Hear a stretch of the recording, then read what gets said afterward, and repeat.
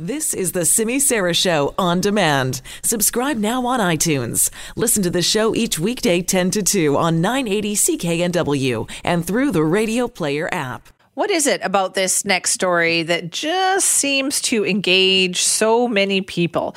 We're talking, of course, about the otter and the koi, because that story is back in a big way. Because once again, an otter is being blamed for targeting koi that are in the pond at the Dr. Sun Yat-sen Classical Garden in Vancouver. As Jill Bennett tells us now, it comes about a year after multiple fish were killed by an otter that had also infiltrated the pond.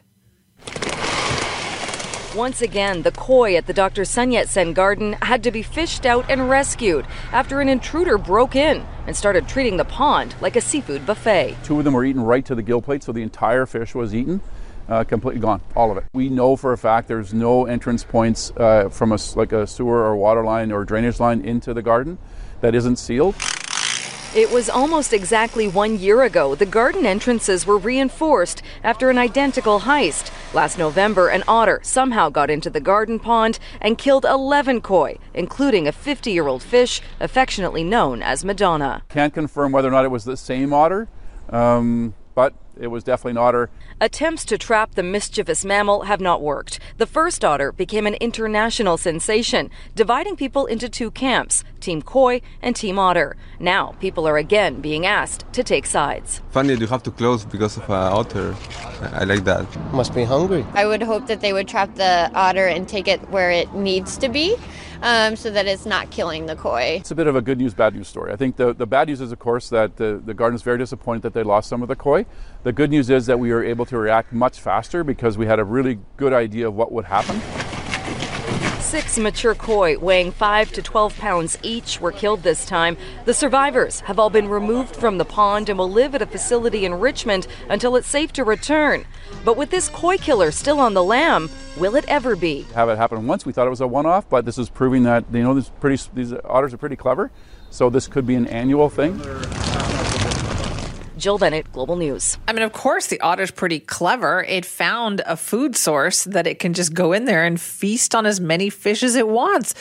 If it isn't the same otter, then I'm sure it told its friends, come on, I got a great place for a feeding ground. I think that's a very natural animal thing to have happen. Now, Howard Norman, you heard him actually in Jill's report there, is the director of parks for the Vancouver Park Board. And he also appeared on the John McComb Show this morning to talk about, essentially at this point, what does the park board know about this elusive and apparently ravenous otter?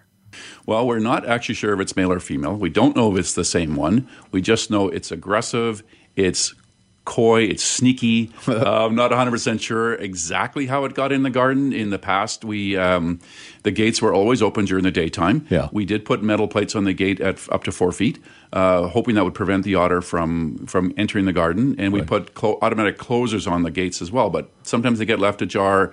All our pipes are sealed off with grate, so nothing can come in or out as far as the otter, because they're notorious for going through pipes. Right. And in this case, my best educated guess is it may have just climbed over. I mean, they're long, they're lanky, they're river otters. They know how to climb. They love being on land more than they like to be in water. So it's crafty, I have to admit. It's a clever otter, isn't it?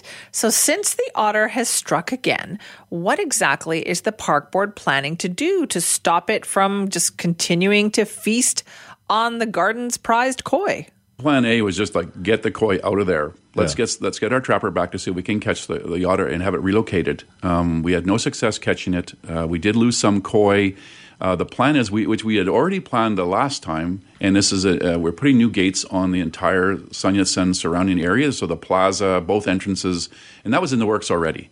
So that gate will be designed so that actually will keep out the otter, and that's not really what we had planned it to be, but it just turned out that way. Yeah. So that will be very helpful. I can't see any other way it gets in. That is Howard Norman. He is the director of parks for the Vancouver Park Board, talking about this very hungry otter. Clearly, it's finding another way to get in. I mean, they're doing everything you heard him describe. They put the plates up, like metal plates on the gate up to 4 feet, but somehow this thing is still climbing over. They've got grates on all the pipes so that it can't be coming in through the pipes or anything like that. Still, this otter is getting in. And you know what really got me about the story this time? have you seen the picture? Have you seen the picture of the otter that they got on the surveillance camera? It just kills me. It just, like I said earlier, it's like something out of the movie Zootopia is what's going on at the Dr. Sun Yat-sen Garden. We have also done this as part of our question of the day today. Question being, okay, the koi at the Dr. Sun Yat-sen Classical Chinese Garden are under siege from a hungry otter. How should the park board solve this problem? Should they, you know what, just let the otter win and move the koi permanently? Should they continue to try to reinforce the park to keep the otter out? Or should they have permanent otter traps? Like, should they be going all out to catch this otter? Lots of votes on this, and you'll find them at CKNW on Twitter or at SimiSarah980. Right now, 45% of the people who voted are saying, just let the otter win and permanently move the koi somewhere else. 30% saying permanent otter traps, get rid of that otter for good. 24% are saying they need to do more work to reinforce the park.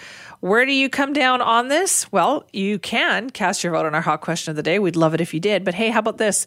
Let's also open up the phone lines here because I know people have thoughts on this. 604-280-9898. 604-280-9898. So this is twice now. Twice in the span of a little over a year where you've got this otter problem eating koi at the Dr. Sun Yat-sen Classical Chinese Garden. What should they do to solve this problem? Should they maybe just give up and go, all right, well, clearly the otter have found this good place to feed. There's nothing we can do. We're just not going to have koi here anymore.